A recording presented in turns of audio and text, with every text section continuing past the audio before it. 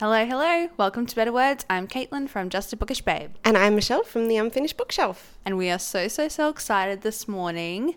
Yes, this morning. Because we saw Eliza last night. Oh, she was amazing. So funny. I don't think I stopped laughing the whole set. And there was a period of jokes where she was trying to do an Aussie and Kiwi accent that I was like crying laughing. Netflix. Like squeezing a wallaby. Oh my god. Hopefully that some of those accents jokes from like touring makes it into her next special or something. It was so good. And also, if you don't follow her on Instagram, you really should, because her stories are hilarious. And at the moment, she's doing this character called Tamblin, and it's just a piss take of all the bloggers and stuff out there, but it's really funny because it's so true. So yeah. And we've been watching it being like, must not become Tamblin.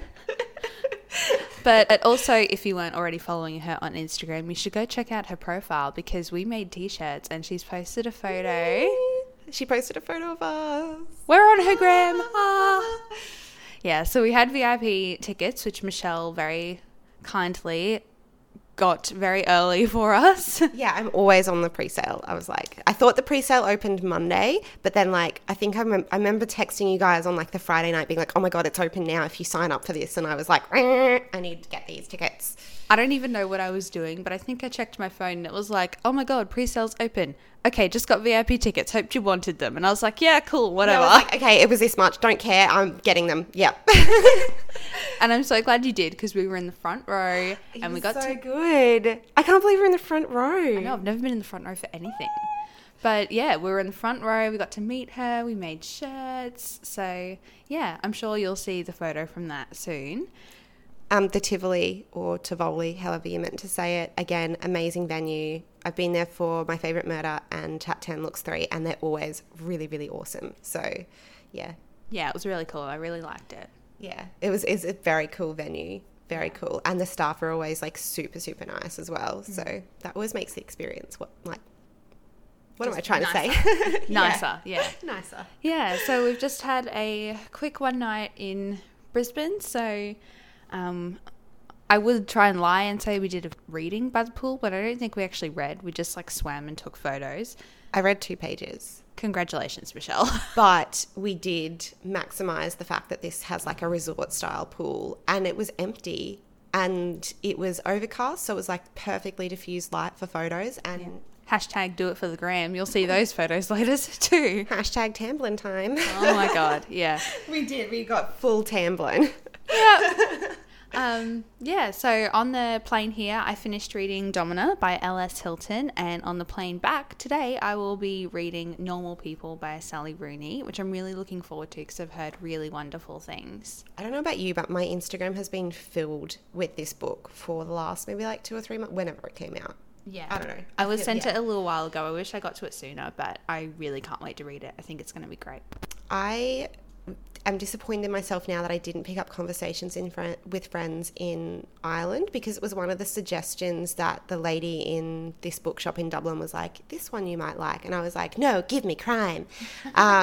So, yeah, I'm a bit sad that I didn't. But I think after that, I noticed the name first, and then I just saw Normal People everywhere.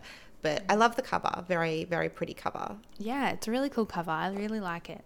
Yeah. It took me ages to realise that there were people in the sardine can. But it's really cute, isn't it? Yeah, it is. Because, it's hard sometimes on Instagram. It might be a smaller photo, and it took me ages to realise that that's what the cover was, and the detail's really pretty. Yeah. So, yeah. So what are you reading? I'm still reading The Clockmaker's Daughter, which I started for the Nookanborough Book Club November. Clearly it's not November anymore, but the reason I'm still reading it is because we had some emergency situations at home. Oh, wow. Here we go. Yeah, well, we'll talk about that in a minute, but basically I'm loving Kate Morton. I love her books. This one, if you haven't read Kate Morton before, I wouldn't start with this because it is a more complicated timeline than some of her other books. So if you're seeing The Clockmaker's Daughter and thinking, should I read it? I've never read anything by her. Don't read The Clockmaker's Daughter. Go back and read The Lake House, which is the novel she released prior to this. And I feel like that's a good intro to her work, because even I've read 5 5 of her books. And even I was at first finding the timeline a little bit confusing to get into. So it took me a bit to get into. It's like a 600-page book. I'm about 380 pages through now. So I'm like over halfway, but it did take me maybe like 100 pages. And then I felt like I understood all the different timelines and all the different characters. And I'm also... Sorry, I was just going to say, that's interesting. I saw something about this the other day about like when to give up on a book. And I think it was just like a comment on someone's Instagram post about this. And I don't remember who it was or what it was exactly, but it was, some people were saying, I give a book like 50 pages or something. And someone said like 10 to 20%, because you can't judge a 600-page book by the first 10 pages. You have to, read a fair amount. Yeah. And it's like, whereas like with a smaller contemporary, like 200, 300-page book, like if you're not into it in 50 pages, guess what? You're a quarter through, like don't waste your time. Yeah, and if you've got 100 pages in, just keep going because, I mean, I've done that. I've done that with books I didn't particularly enjoy, and I DNF, but sometimes I've held on to like halfway and then I'm like... Just finish it, then it counts towards my reading goal. Exactly, like, I'll just finish it now, like I'm almost all the way through. I've definitely done that before as well. Yeah, and mainly with thrillers too, because I'm like, well, now I want to know who the killer is, even if I'm not enjoying it. Like, I have to know.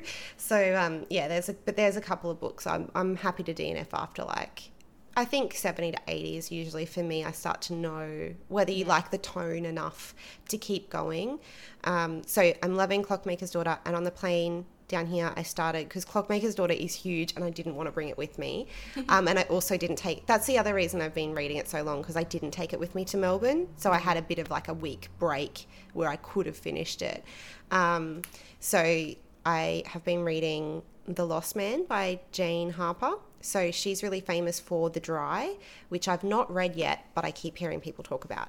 So when I got the opportunity to review this version, like her latest book, I was like, yeah, sure, I've not read any of her stuff, I'll read it. Happy to say she lives up to the hype so far. I'm really enjoying it. It's set in like far, far Western Queensland, in the outback, which I think she just does a really good job of bringing that landscape to life. So I'm enjoying that one, and kind of, I wouldn't say racing through it, but like I'm like a quarter of the way through, and I only really started it on the plane. So like I'm impressed that it's easy to read. Yeah.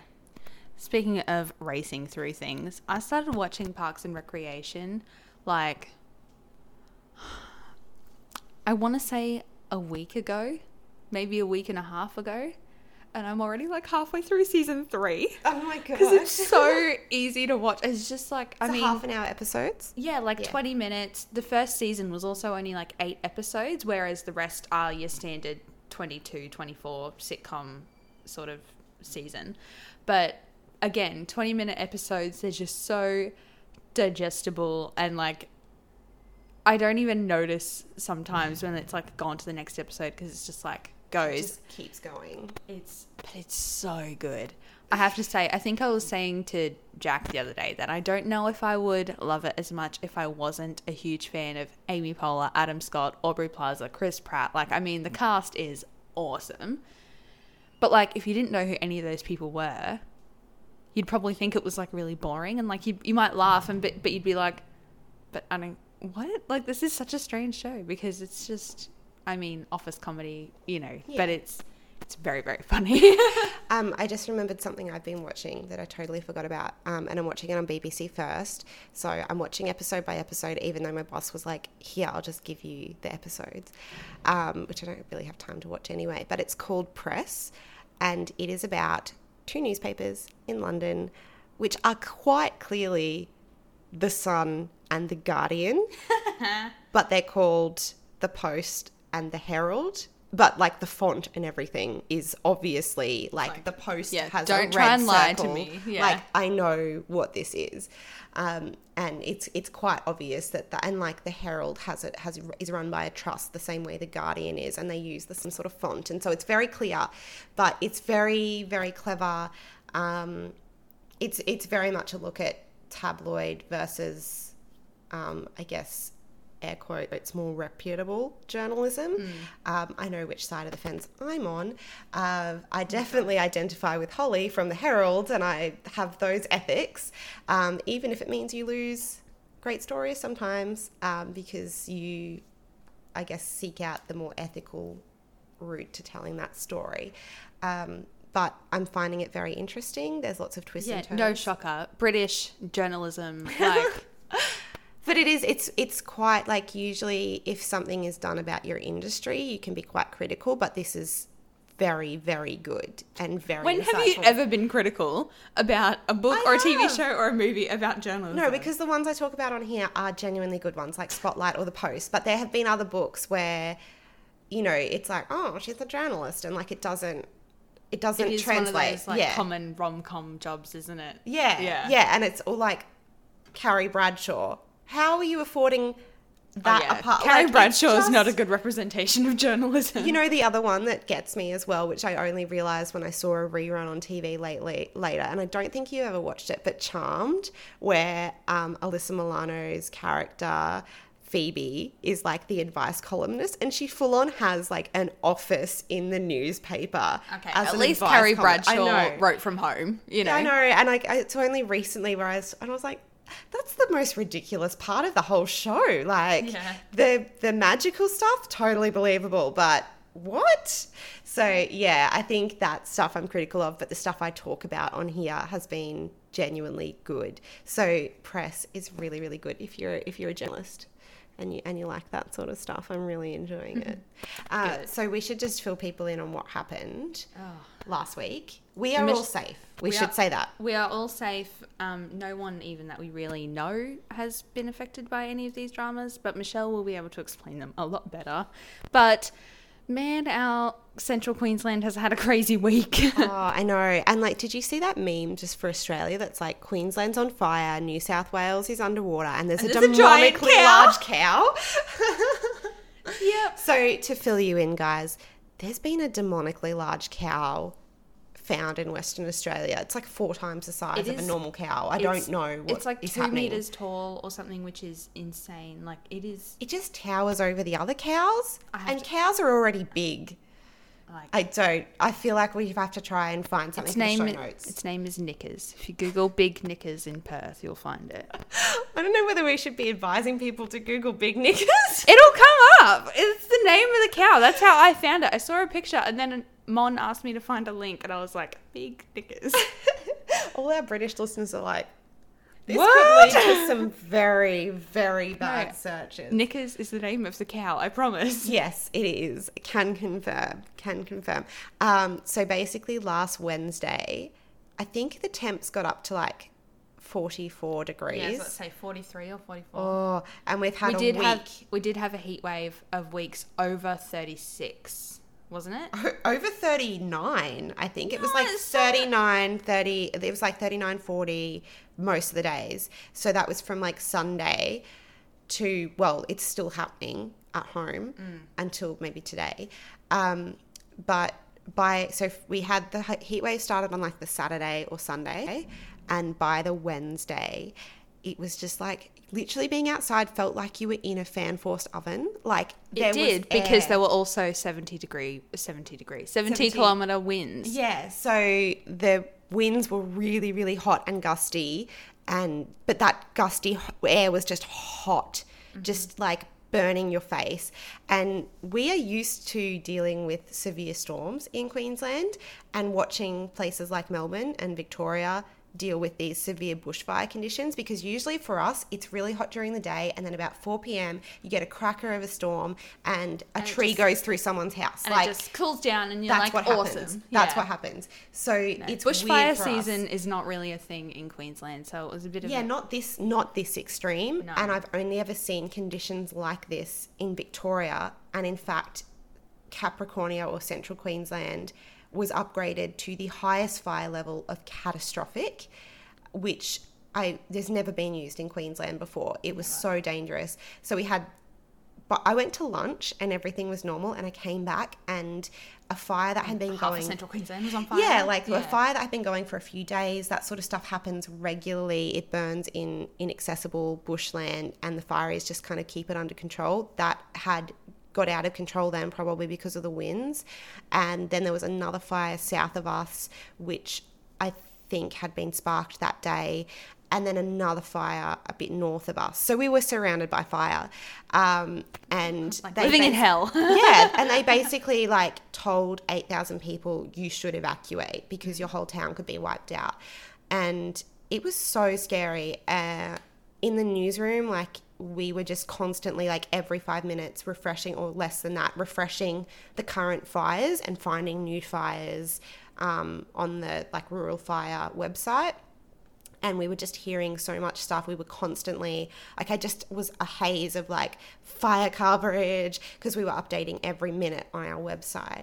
And like we had so many people on our website, I'm surprised it didn't crash. Like it was incredible, and we've never experienced anything like that before. No, we haven't. The whole town was freaking out. Like several people who like I work with, you know, everyday life, lived here their whole lives, and they're like, I've never seen anything like this. And you could tell people were concerned. Even like, my boss was concerned, and he's been here for 20 years. And I was like, Fraser, is everything going to be okay? And he's like, I don't know, it's pretty worrying. And I was Yeah. like, oh my gosh. it was just crazy. And It's then like when your parents say that's something you should be worried about. I'm like, oh my God, my you're like, editor's "Oh, worried no." about this. Yeah. and then Then the yesterday, turnaround, yeah, oh my so God. yesterday we've heard we weren't there. Thank goodness we got out. Like this is why I booked an early flight. I told Jack to book an early flight because I wanted to get here and not be delayed for the show.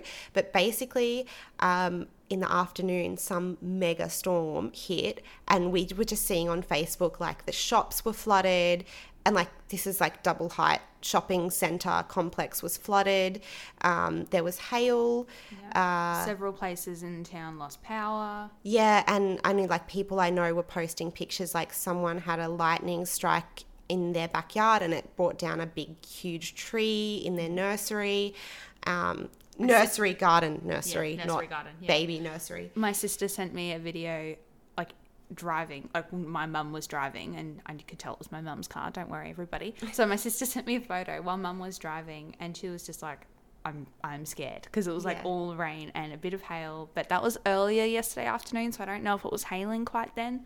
But I feel again, like it was over by like 5:30, and like thank God someone at work was already going to our house to like check on Percy and stuff, because I was suddenly like, oh my God, can you check that everything's okay? I left my car out. Like, yeah, it was scary from afar, and I used to get actual like one of my anxiety triggers, which I didn't realize at the time because I didn't realize I had anxiety, would be severe thunderstorms. Clearly that would happen a lot in central Queensland, as I've just said. yes, we don't have fire season, we have storm season, but we Hence just happen to why- have both in the same week. Yeah, I would be like sick every time there was a severe thunderstorm warning, which is almost every day of summer. So I'm kind of over that now, but still, if there's a big storm, like I'm really glad I wasn't there because I would have been I would have been having a panic attack because that sort of stuff freaks me out so much. Like I just, I can't deal with it. But hopefully our weather settles down. I say that knowing it's now summer, and that all happened at the end of November, which is technically spring. So exactly. summer's gonna be fun. Yeah, and after yesterday's storm, let's hope we can at least get back to Rockhampton this afternoon. Yeah, although at least we've not got a show to go to, so that's okay. Like, Yeah, only got to go to work tomorrow, whatever. Yeah, only start at 6 a.m. It's all good. But yeah, like we've come down here, we saw our show, we had an amazing time. Eliza is fabulous. Of course. And she had a lot to say about like feminism and stuff too, which I really agreed with. Yeah. And that was the idea that you don't just blindly support other women because they're women. Because if someone's an asshole, people because don't they- support them. Support people because they're good people. And Yeah. yeah, and even, of course, like everything, if you've ever watched any of her specials, every joke about like some dumb thing girls do, like there were a few about weddings and things like that. And Which it's were like funny. so funny. Yeah. But you know, it wasn't about like, oh, a dumb wedding tradition. It really is like, why are we still doing this when these are derived from, you know, when people literally used to purchase women and not know who they were marrying and all these different things. So articulates why I feel so uncomfortable about weddings for myself. And like she said too, she's like, I have to double down on everything, and, you know, because someone will get offended, but I'm just telling you this is my opinion of this tradition. If you want to do that, that's fine. And that's how I feel too. Like, have your weddings, that's fine, but I don't really want a big wedding or a wedding at all. I just want to just go off and get married in a little registry office or something. Yep. But yeah, I think she definitely made a good point about the veil, checking the goods. Oh, yeah, that was so weird. I think she was so great. She's like, guys in the audience, why would you want to cover her face? Why would you want to cover her face? Like, it was very good. And she's like, it's rhetorical. You don't have to answer me, but just think about it. Like, why would you want to cover her face? Yeah, she was very funny and very interactive, like the way that she... Yeah. Because, you know, a room full of her fans, like, you know, people were screaming things and clapping, and like, you know, when we would laugh at a joke, she'd be like, okay, good, that one translates, you know. And she was very, she made a really funny joke. She was like, oh, so now I'm not going to do everything from the Netflix special, and I can see a few of you are really happy about that. You're like, oh my gosh, she's just going to do the same jokes again. Like, she was really honest and upfront, and made a joke about it, because she would know that everyone has already watched the special. And we told her that we haven't watched the special since it came out because we didn't want to like ruin the thing. She's like, that's great, you can watch it again now. I was like, we could have watched it 10 more times. Oh my God. So yes, it was very good. It was very good. So much fun. Yes. Okay, so now... Enjoy our interview. We loved this one. So loved this one. And when we actually spoke to Zoya, I don't think either of us had finished the book, but we both have now, and it was incredible. You must pick it up. One of my top reads of the year. Definitely. For sure. Yeah. So enjoy. Joining us this week is a writer and editor who has recently released a memoir exploring race, religion, and feminism. She's also the founding editor of Feminazi and based in Canberra. Welcome to Better Words, Zoya Patel. Thank you guys so much for having me. Thank you so much for joining us. Let's just get straight into it. And for people who aren't familiar with No Country Woman, why did you want to write this book? Sure, that is a good question, and it's one that I've had a lot of opportunities to think about while I've been kind of doing the book promotion tour, because I realized pretty soon after I'd finished the book that it wasn't even like I was driven by a particular goal. It was almost like I had to write this book. Like every time I went to try and write about something else or another topic that interested me, or even fiction, I just kept coming back to these issues around identity and race and feminism. And I got to the point where I realized that part of what I needed to explore to be able to free myself up to write about those other topics that I wanted to was this continual push-pull that I have with my Australian identity and my Fiji and Indian identity. And I think what's often missed about that, definitely in other kind of sources of media that I've consumed, is the gap that exists not just between mainstream Australia and migrant cultures, but also within migrant cultures. And that's really what I try and get out through No Country Woman. So I guess I wanted to write a book that helped me figure a lot of that out. And I think that's quite evident in the way that I write. But I also wanted to have something available for people like me who might not see themselves represented in the more traditional narrative of immigration that we have in popular culture, but at the same time might still feel a bit lost and at sea about their identity the way that I always have. I think that sums it up perfectly. Yeah, it really does. It's such a deep and like really personal reflection. For me, it felt like, you know, I was just sitting down and having a chat with you, really. Like, it was really wonderful, and I felt like I really knew you, even though obviously until now we've never spoken. And a lot of that involves, you know, your family and your culture, because while it's your story, obviously your family is just as much a part of that. And like talking about your sisters and their seemingly stronger connection to their heritage and how you felt different and stuff. How have your family like reacted to that? How did they feel what did they say when they read the book? Yeah, it was quite challenging writing the book knowing that they would be reading it and being really aware of the fact that a lot of the ways that I feel about our experiences in Australia and our experiences balancing our cultural and religious influences are really different from the way that everyone else in my family might feel about them. So before I even started writing the book, when I knew that there was a chance that I'd want to write about these kinds of topics, I kind of flagged it with my parents, and they reacted in different ways. My dad is always like, just try anything, it's worth it, we'll figure it all out. My mum was a little bit more concerned about what that would actually look like. And as I write in the book, it's actually very unusual to share this much of our personal lives in our culture. Like, you just don't talk about this stuff. So I think more than being concerned about anything that I would write, it's just an alien concept to even have our personal lives shared in a public forum at all for us. So I had to kind of unpack that a bit much earlier on in the process.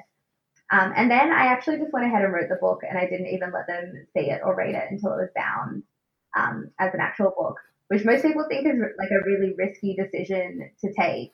And in retrospect, it probably was. But at the time, it just felt like the most natural thing to me was to write it in my own words and get across everything that I felt, and then let them read it so that they knew that it's not trying to represent their experiences. It's very much my interpretation of our shared lives. So when I did finally give it to my parents, first they bickered over who would get to read it first. And then I think my dad stole it from my mum's bedside drawer and went to the spare room and stayed up all night and read the whole thing. And he loved it. He was quite confronted by aspects of it, I think. I don't think that they had a clear understanding of how much I grappled with my identity growing up. They knew that there were things that didn't always work for me, but I don't think they understood how integral that struggle was to my experiences as a teenager. So he really enjoyed it, but yeah, definitely found that he learned a lot from it in that sense. And my mum was the same. I think for her, it also brings together a lot of our shared experiences and kind of celebrates that, which she probably wasn't expecting. And in that way, it was quite an emotional read for everyone in my family. My siblings were much the same. And I feel like it's really brought us closer together in a way. Part of the same cultural attitudes that don't allow us to talk about this stuff publicly means that we haven't even really talked as a family about some of the positive experiences that we've shared, but also some of the more negative experiences, like shared experiences of racism. And since the book has come out, we've started talking about this stuff a lot more. So I think it's had a really positive impact on my family, more so than I could have expected. That's amazing. And I think it's really interesting the way you described that, you wrote it yourself and it's your experience and it's your point of view, because what you do often hear about, memoirs and nonfiction and things like that is that people will check with this friend or their sister or their mum reads it first and their mum says, oh no, take that out, or, all these different things, when really it is your point of view. So, how can your parents or your siblings or anyone else in your family really contribute to that? Yeah, and I think it's also fundamentally about how you define memoir. So I think people often conflate memoir and biography in a way that really annoys me, because the reason why I'm drawn to writing memoir, and probably why it also annoys me when people say, oh, but you're so young, how could you write a memoir? I'm my age doesn't matter, because memoir isn't a life story. It isn't about all of my experiences and the wisdom that I've gleaned from them. Memoir should be about using personal experience to explore and extrapolate out into a broader cultural or social issue. And I think that's why it's powerful, is because often we need personal experience and we need to kind of make something more localized and create a better perspective on it, so that people can be opened up to experiences that they might not otherwise have, and therefore, look at things that they wouldn't otherwise feel any kind of connection to. So the reason why I wanted the book to be so clearly my experiences was because I don't think you can talk about race and identity and have my experiences in any way relate to my family's experiences, really. because a lot of my book is saying we're actually individuals and we can't be grouped together by the fact that we're Fijian, Indian, Australian. And I think it's actually really fascinating how different my siblings are from me, even though we've grown up with the exact same kind of circumstances, because to me that shows the diversity that exists within diverse groups. And it's a diversity that we don't often allow. So it's really easy for people to want my story to be representative of more stories like mine, because we usually only create space for like one or two diverse voices in the mainstream. And I don't want that to be the case.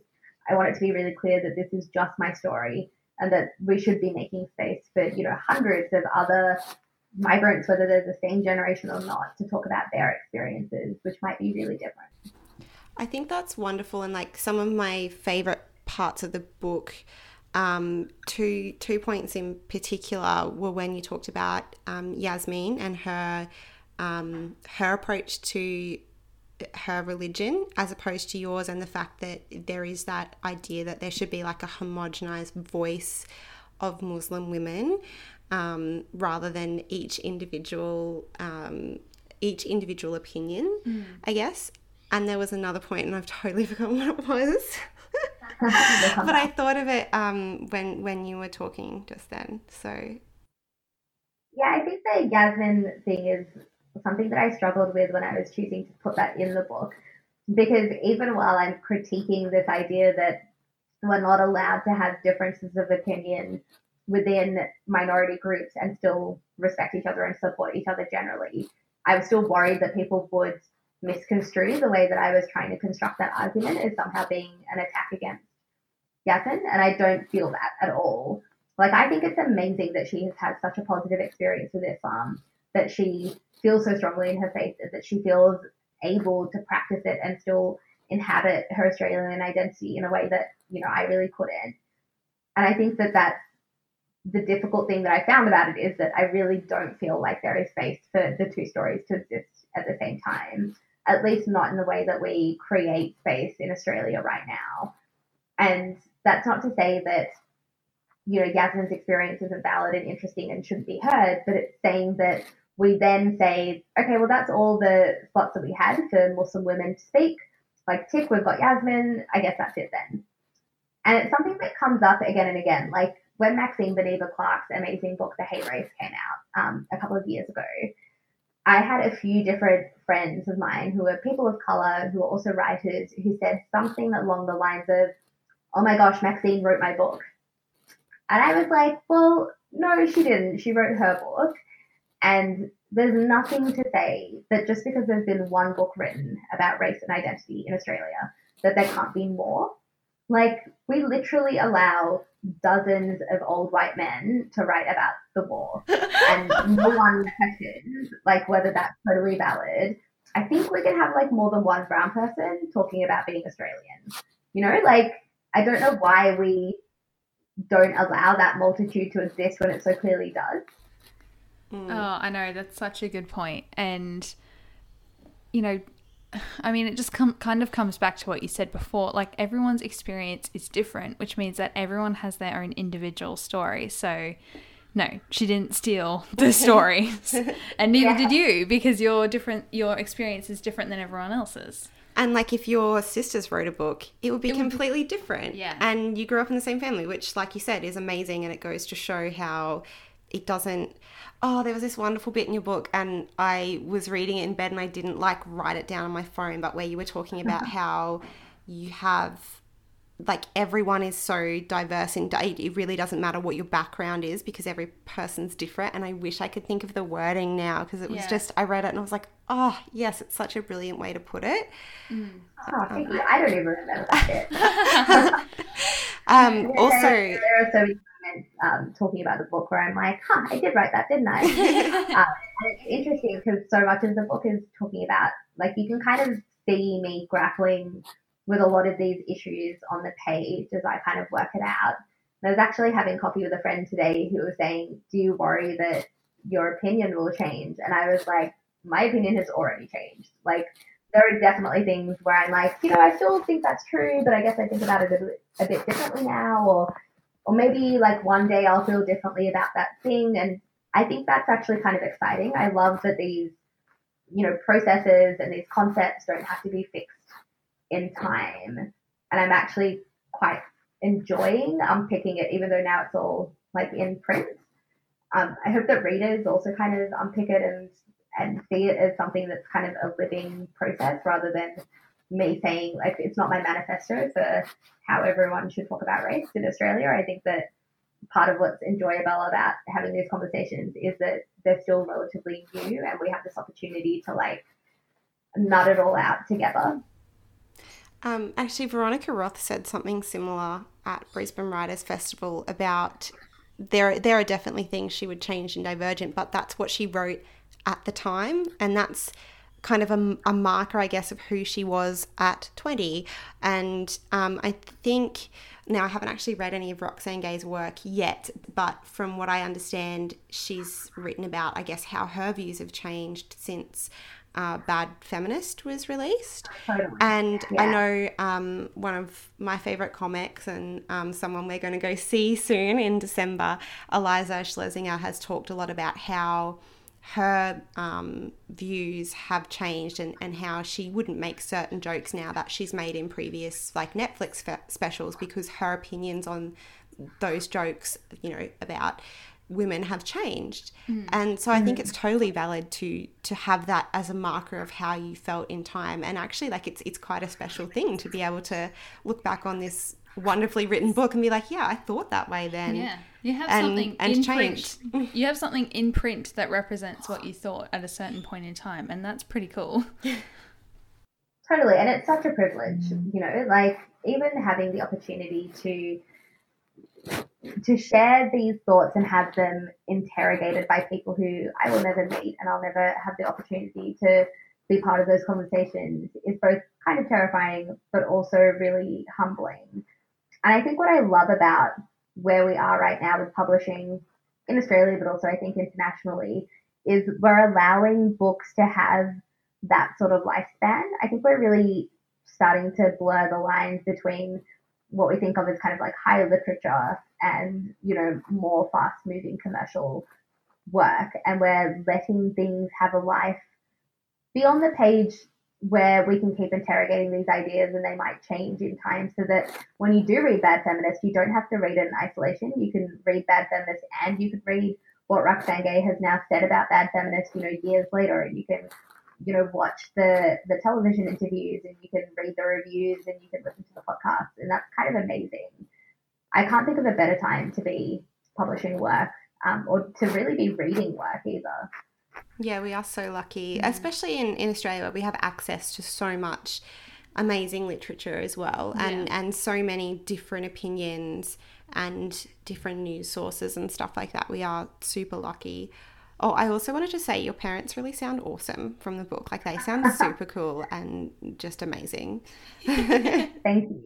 I actually, there was a period of time when, I can't remember if it was after the book had come out and during the publicity, or I know that was also a period of time when I first started spending time with my agent, Grace from Curtis Brown.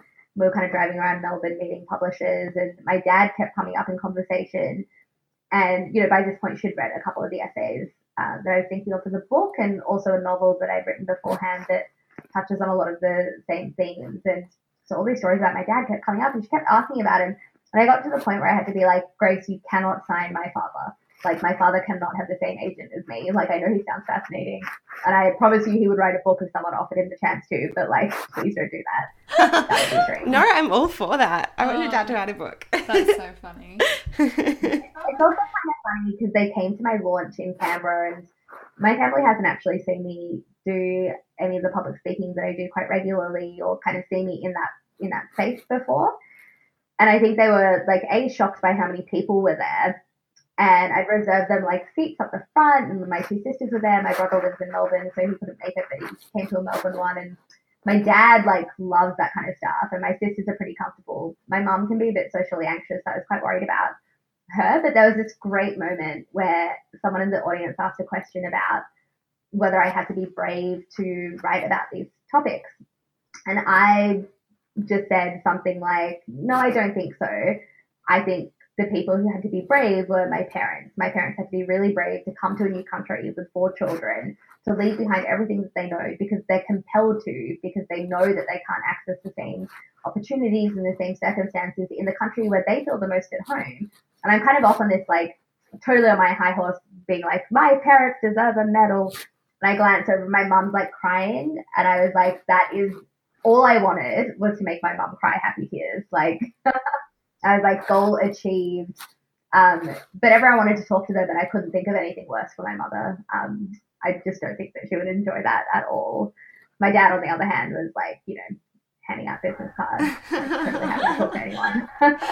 God, he actually, so like, side note, and I want to know what you think, Caitlin, when you've read more of the book, because Caitlin just got back from overseas, so yeah. And then I was like, by the way, we've got this interview booked in, can you read this book before Wednesday? Okay. Yeah.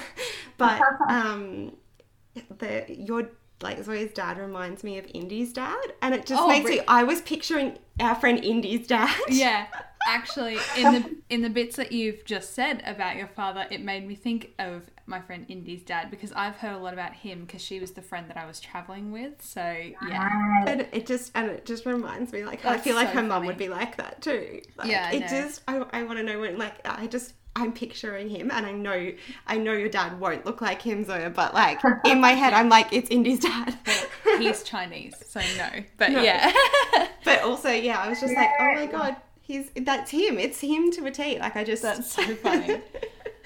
It was so. I did have some people after the launch say to me, like, "Was your dad okay? He just looks like really serious." And I had to be like, "Look, he has resting, disappointed father face. Like, his face just automatically goes into, like, disappointed Indian father. Like, but that's not what he is thinking." It's really funny getting older, and I think this is universal, where you go from finding your parents, like, deeply embarrassing to realizing who they are as people and starting to have, like, a real affection for them in a way that's, like, more peer-to-peer and less about parent-child. I'm actually really enjoying that at the moment. And I do think my book has helped with that, because we have gone through a lot in terms of managing the ways in which I've definitely stepped away from our kind of cultural expectations, and that hasn't always been an easy path. But I feel like the book, now that they've had an opportunity to see where I've been coming from and a lot of the thought processes and the influences that have gone into the decisions that I've made, it's almost like they feel like they can be proud of me now without having to fear what I might actually think, or without having to feel defensive about the choices that I've made as if they reflect on, my family. I think in that way, the book has actually been this really wonderful tool for us to come together a bit more. That's so awesome. Yeah, that's really nice. And I did want to ask you about the book. So we've, kind of discussed, the effect of the themes or whatever on your family, but how did you find actually writing it? Like, I don't know how to put it, like, yourself. Yeah, reminiscing and, thinking about, I'm describing this so badly, but No, I know exactly what you mean. It's kind of interesting because a lot of people who've read the book, who know me, have said you obviously went through a lot of kind of ups and downs as a teenager when grappling with these issues. It must have been hard to go back to that. And in some ways it was. It can be really sad for me to remember how confused I was as an adolescent. And, I kept journals in those times, and I think everyone cringes when they read their teenage journals. 1,000%. But I actually just feel deeply sad for this girl who really felt trapped between these two different cultures. Like, I really didn't feel like I could have both. I felt very strongly that I wouldn't be accepted into the artistic communities that I wanted to be part of, and, the parts of Australian life that I yearned for, while also being expected to have quite a traditional Indian Muslim life. And, without having ever spoken to my parents about it at the time, I assumed that they wouldn't accept the two things in me, which ended up not being the case, which is great. But definitely writing the book forced me to go back to that a lot, and that was difficult in some ways. But I think what really helped was I wasn't in Australia at the time. So I wrote pretty much the whole book in Scotland, where my partner and I were on, that kind of classic gap year thing that Australian young people do, making the most of the 2-year visa.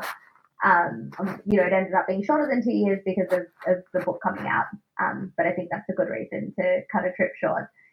But being so far away actually really helped me have a bit of clarity, and not physically seeing my family in that time was good as well.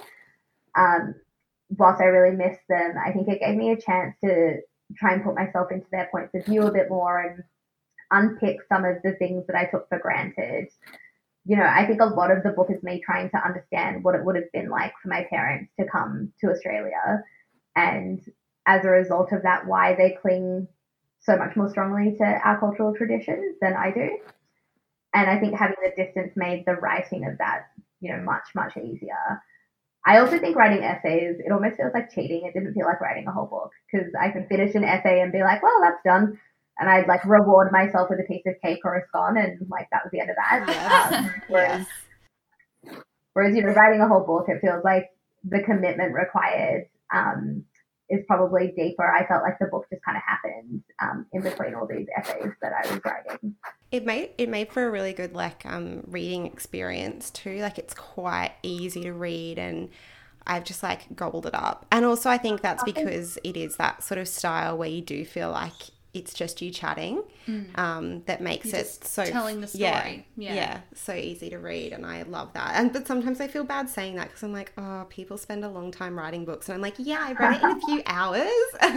Yeah, I know. Sometimes you're like, do the authors I think want the to hear goal is that? still for it to be easy to read. Pardon? I think the goal is always for it to be easy to read.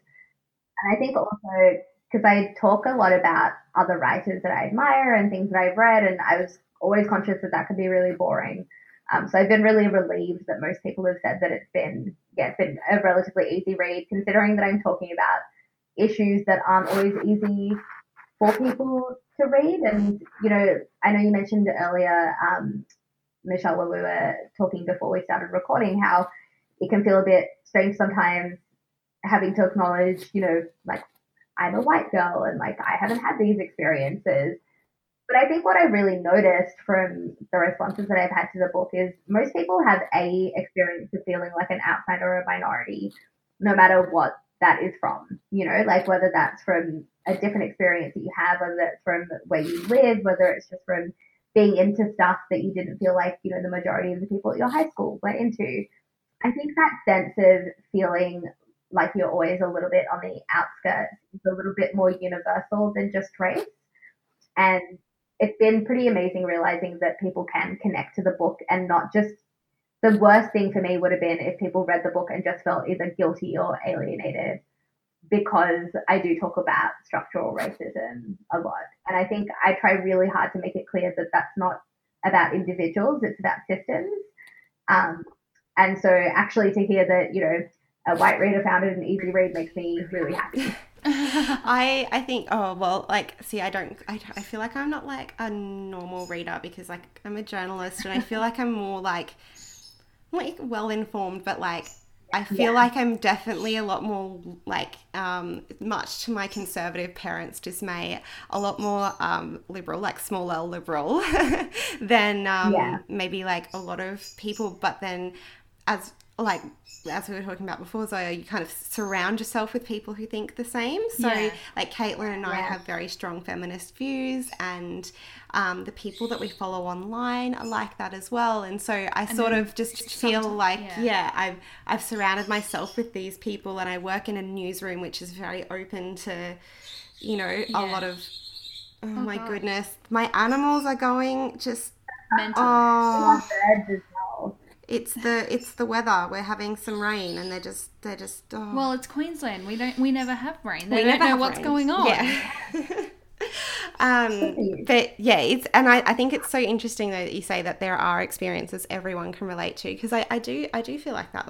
My teenage years, woe is me. Privileged white girl, but everyone still feels alone, I felt or so out of place, or excluded. I was I'm this fat anxious mess, and I felt so alone, and I went to a private school, but I felt really out of place because my dad was a taxi driver who drove nights to help pay for this privilege of going to this school, and I felt like I had to work really hard to pay that back. So in that sense, I kind of related a lot to what you were saying about how your parents had worked so hard to give you this privileged life and stuff. And I definitely saw, because my dad's a lot older, so like he grew up in a very poor situation and definitely has spent his whole life like just worked from the time he was 8. Totally. And so, I really think that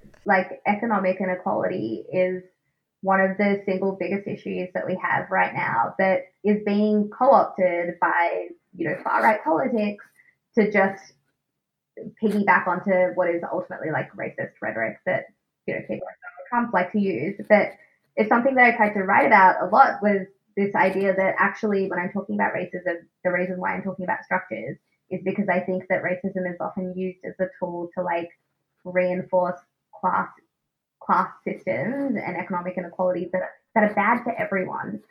And racism just becomes a way of creating a scapegoat when actually, it's absolutely inconceivable to me that we have such high rates of poverty in Australia. We're a country with a relatively small population. We should be able to do better. And yet, your story isn't that dissimilar to other people that I know, especially in regional areas like where I grew up and, where I went on that bizarre Harmony Ambassador tour that I write about, where, we were shipped around New South Wales to spread the word of racial equality, when really, like, what we were doing was going to places where these kids had way less opportunities than we had. And often we were speaking at public schools where we knew that the demographic was generally your kind of lower middle class to working class. And I just don't think they had any interest in hearing from me at that point, a very middle class Canberran from a pretty nice public school with every kind of possible privilege at that point. What did they really want to hear from me about, other than me standing up there and saying, I'm brown, that's not so bad, like, please don't be racist. I think, like, to me, difference is about so much more than race, and it's about more than gender, and I don't think that we talk about it in as nuanced a way as we need to, because I'm tired of creating more lines between people. I'm really more interested in trying to get rid of those lines a little bit, and I think that's the thing that I struggle with now. Even like looking back on the book, sometimes I think to myself, have I just created another way to point out difference by focusing so much on the things that make me different? Or will this eventually be a tool for bringing people together, which I guess is all that I can really hope. Yeah, look, I hope it's the latter. Yeah, definitely the latter, but that was very well said. Yeah, and I found that too, like when you discuss your vegetarianism as well, and the fact that even being able to do that or to be able to have a pet is such a privilege that so many other countries and so many other people in other countries don't have, because their relationship to animals is based purely on the practical sense. And the bit that really got me was when you wrote about how you were visiting like family in India and you didn't eat any of the meat, but your mum was like, they don't buy meat for themselves. They bought this for us to make sure that their guests had meat, because it was seen as such a privilege to be able to eat that. And I was just like, wow, like we have no idea. Yeah. And I had no idea. I still remember at that point being like, I don't understand why they can't just like go to the supermarket and like buy some meat. Like I honestly, at that point, I genuinely didn't understand it. And the other thing I didn't understand was a lot of those families had like chickens and goats that they had. And I was like, why wouldn't they just kill one of these animals? Like, obviously, at that point, I strongly disagreed with the concept of killing any animal, but I was confused by that. And it didn't occur to me that for many people, their lives are actually about constantly sacrificing and constantly putting the goal of making money to just support their families ahead of the immediate pleasures of, say, eating chicken for dinner. Like, they had to keep those chooks so that they could have the eggs that they could sell. And it was that, like, hand-to-mouth kind of lifestyle that I had never visualized before. Like, I'd never seen that, and I didn't understand it. And I think it was really important that I saw it at that point in my life, because I could have become a very kind of boring, high horse vegan type if I hadn't had the opportunity to get a pretty strong kick to my perspective that made me realize that you just can't judge other countries and other people really for the choices that they make until you understand the full picture. Because it was really easy for me. It's even easy for me now to be a vegetarian because I can afford all of the overpriced soy products, you know, whereas realistically, like, of course, homeless people eat a high rate of McDonald's, because what are they meant to afford? What can you buy these days for like less than $5 that you can actually eat and consume? And I think that to me, coming back to that constant intersectional approach is really important.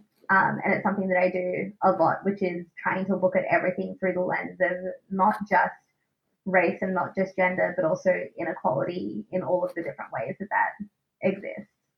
Yeah, I think intersectionality is really the magic word there, isn't it? Yeah. I'm reading a book at the moment called Know Your Place, and it's essays by working class writers in Britain. And that's really interesting too, talking about things like that, talking about using food stamps and the idea of food as treats. And I've only actually got that far. I've only got 2 essays in.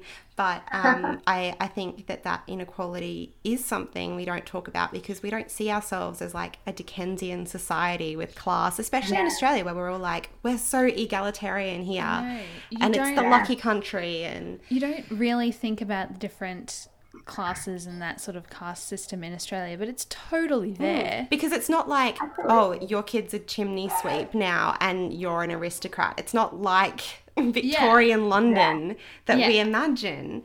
It's, you know... It's not as defined as that. No, but it's the idea that, like, for example, if you're from a farm, you're probably, and from a rural area, you're just more likely to go into that area of work because you don't have the opportunity to explore that. And studying away from home is really expensive. If you're lucky, your parents will send you to what will be quite an expensive boarding school, and then you may get more opportunities that way, but there's still a pressure maybe that you have to come back to the family farm. Exactly. Because there's that generational aspect of not coming back to the farm and you wanting to go. So it is very, I mean, that's just one example. And I think part of the way that gets reinforced is we have a real cultural trope in Australia of making everything highly individualized. So, you know, we're always talking about people like pulling themselves up by the bootstraps, and anyone can make something of themselves, and it's the hard workers who get ahead, and, you know, blah, blah, blah.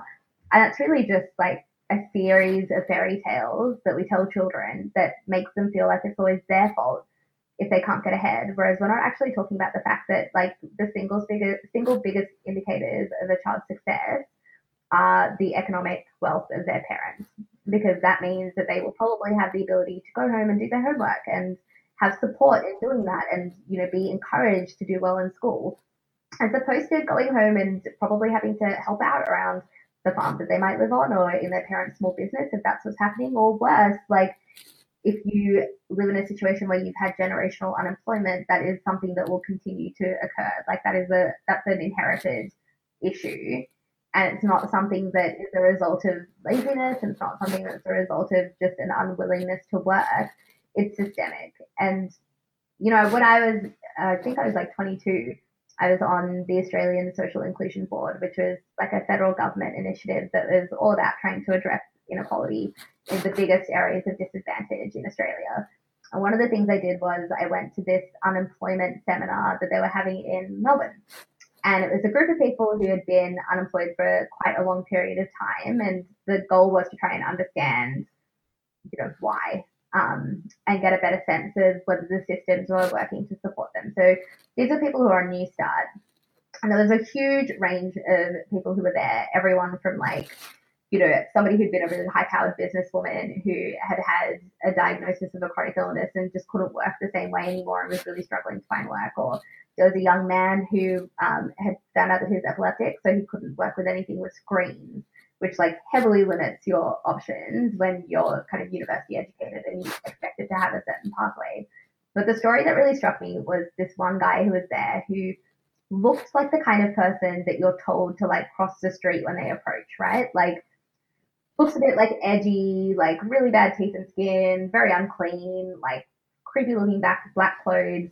And when he was talking, he was saying that the most amazing experience that he had had recently was this Work for the Dole program where he got to go and help volunteer for a rural fire service. And all he was doing was like moving like boxes of donated goods at some bushfire stricken area, like around, and like making teas and coffees. And he was like, I felt so valued and like I was actually doing something and I had a purpose, and it was just amazing.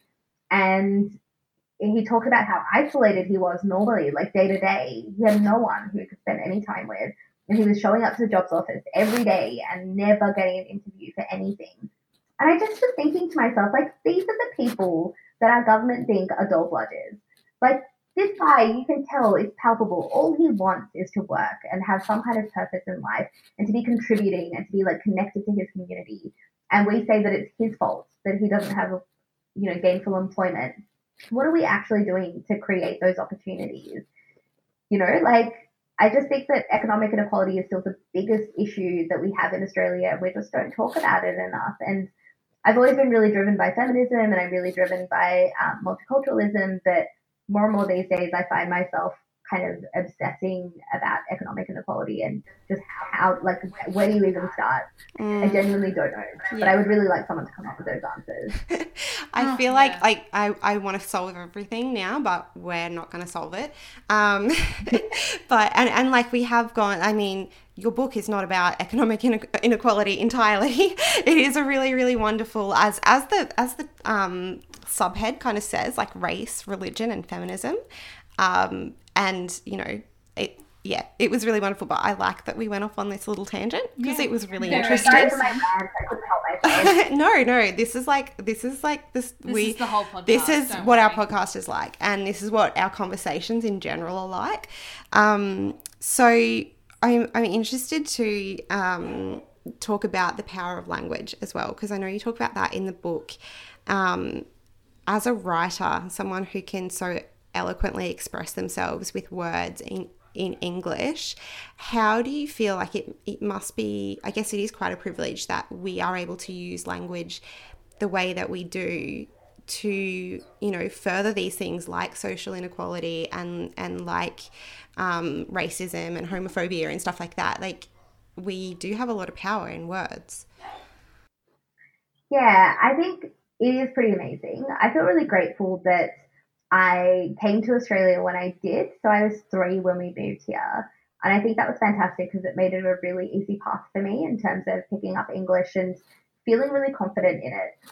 And whilst on some levels it really annoys me that there's such a supremacy of English globally as the key language that everyone needs to be able to speak.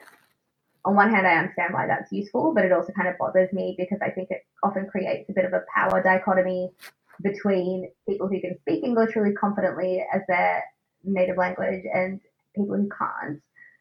Whilst, acknowledging that as something that's problematic, I am really grateful that I'm really confident in English because it opens up so many doors. And I write in the book about how my Australian accent is in many ways my greatest armor against racism. When people hear me speak, they feel a lot more comfortable that I will be the kind of person that they're generally willing to engage with, which is your average Australian. If I speak like this, then I probably have had similar experiences to them, and so therefore they don't have to worry about how foreign I look. And which is so having wrong. to live with that, Yeah, totally. It's not It's great. It's a weird thing to be grateful for.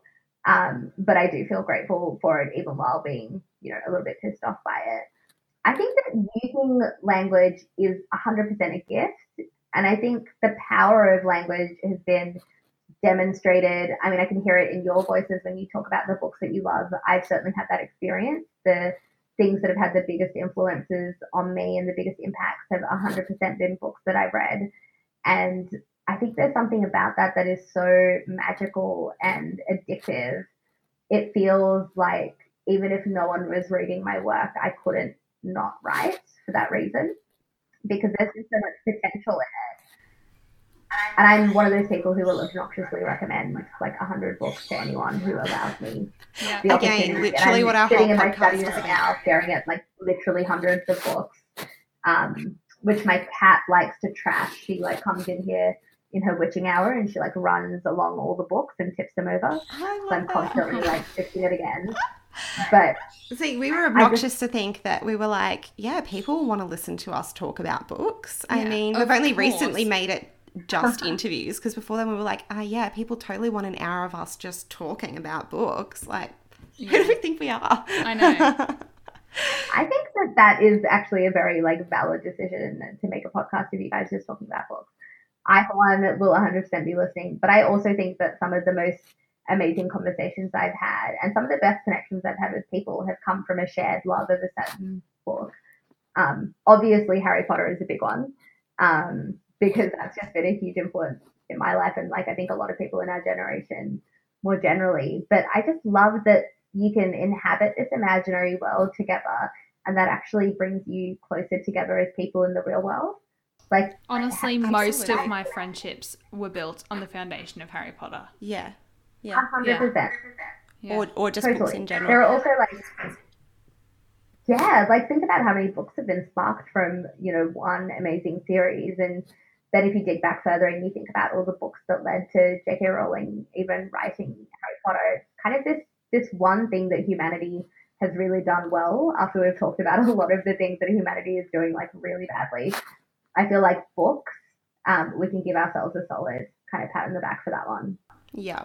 And, you know, actually, I'm gonna plug podcasts there too, because Caitlin and I have had some amazing experiences, even before we started podcasting, of finding other women to be friends with purely because we like the same podcast.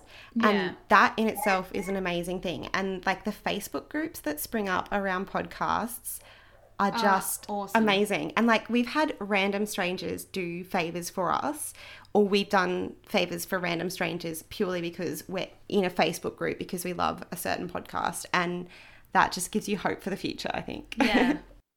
Totally. I love that. And it seems like a very like a female thing as well. Like I do talk to a lot of my female friends about podcasts that we love.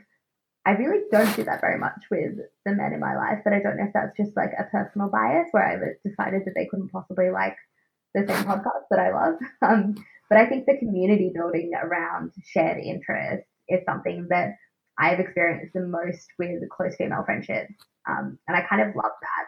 Like I love that connection that can be built out of whether it is a podcast or a book or a film, just that shared understanding that like if you like this, you're totally my people.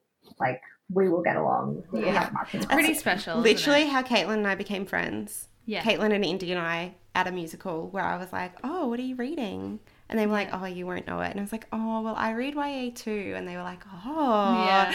And We yeah. totally shunned her at the beginning. We were like, no. Like, No, don't just you try won't and be know. nice. Which is exactly what I did when people would ask me what I'm reading. And I'm like, oh, like, you're not even going to know what I'm reading. Because it's just, we're in small town regional Queensland. And See, now you know, I tell people because Michelle Yeah. knew. So now when people ask, I tell them. And then when they haven't heard of it, I'm like, damn. yeah. But Yeah. yeah. I think if you can find like one diamond amongst the rough, that's still like a pretty good thing. We had this lovely new girl start at work and I was like so excited. She's like a mini me. I just love her so much. And like I remember she came to work and she was talking about To All the Boys I've Loved Before and how many times she'd watched it. And I was just like, you're my person. And we go and read on our lunch breaks and I'm giving her your book after I finish reading it tonight. And because I've got like I fell asleep today on my day off. But like after, and she's giving me The Hate U Give, so like doing a book swap. And I literally read that recently and I loved it. It was so good because I'm coming back to YA after you go through that period where you're like, oh, I shouldn't read young adult anymore because like I'm an adult and people will think that I'm not into like literature or something. And now I'm going back and reading like all these amazing books that have come out that for some reason I didn't allow myself to read. And I loved The Hate U Give. It was so good. And also I loved To All the Boys I've Loved Before, like an unreasonable amount. Like I've watched that now like way too many times. And I have this joke with my with one of my best friends about it makes me really happy to think of Aiden from Sex and the City, like getting over Sarah Jessica Parker and like moving to the suburbs and meeting this amazing Korean woman and like retraining as a gynecologist and like raising 3 amazing daughters, because I really like protecting. I love like matching fandoms like that to crack me up. See, I just thought of it as like, because he's the guy in My Big Fat Greek Wedding. So I just thought of it as like a different culture, but this is what My Big Fat Greek Wedding, like this is the same kind of cultural thing. I hadn't thought of that because to me he's Aiden from Sex and, like predominantly Aiden from Sex and the City. So that's a really good point, though. I hadn't thought about that connection. Yeah, and I think it's only because I watched the third. Aiden from Sex and the City, like, you know, his wife or whatever that he ended up with, they had like 3 sons or something, I think. So now he's got 3 girls. Imagine 3 girls. Yeah. Yeah. It's just like... Someone actually said that to me at my book club on the weekend because I was making the same jokes, which I couldn't make too often. And I was like, I'm sorry, but those movies do not count. Like, they are not part of canon. I'm not even including those movies. It ends with the last series. Thank you very much. Aww. I mean, I kind of agree, but the movies are funny. And the book is really good as well. Yeah. So what else are you working on at the moment? You mentioned a novel, so can we see a novel from you soon? I'm excited to read anything you write now. Having a little bit of a fangirl over you and Brie Lee and like all the amazing young women at the moment who are just making me feel like a little bit inadequate, because you're all so awesome. Please don't feel inadequate because, like I always say to people, you don't get to see the amount of time I spend, like, A, watching Netflix, B, like, refusing to eat my dinner or, like, you know, lying in the fetal position on the couch after I've done an event and having, like, my boyfriend force me to eat scrambled eggs. So there's, like, things that we do well and things that we don't do as well. I did write a novel first. So I actually wrote a novel that was What Binds Me to Curtis Brown, which deals with a lot of similar themes. So it's literary fiction, and it also looks at the experience of a migrant family in Australia, but it's more centered around these 3 central characters of a mother and 2 daughters, and a kind of big split that happens in their family, and then the forced rejoining of that over several months. So there's that, and I would really love to revisit that, but I'm also working on a different novel at the moment because I wrote that one a couple of years ago.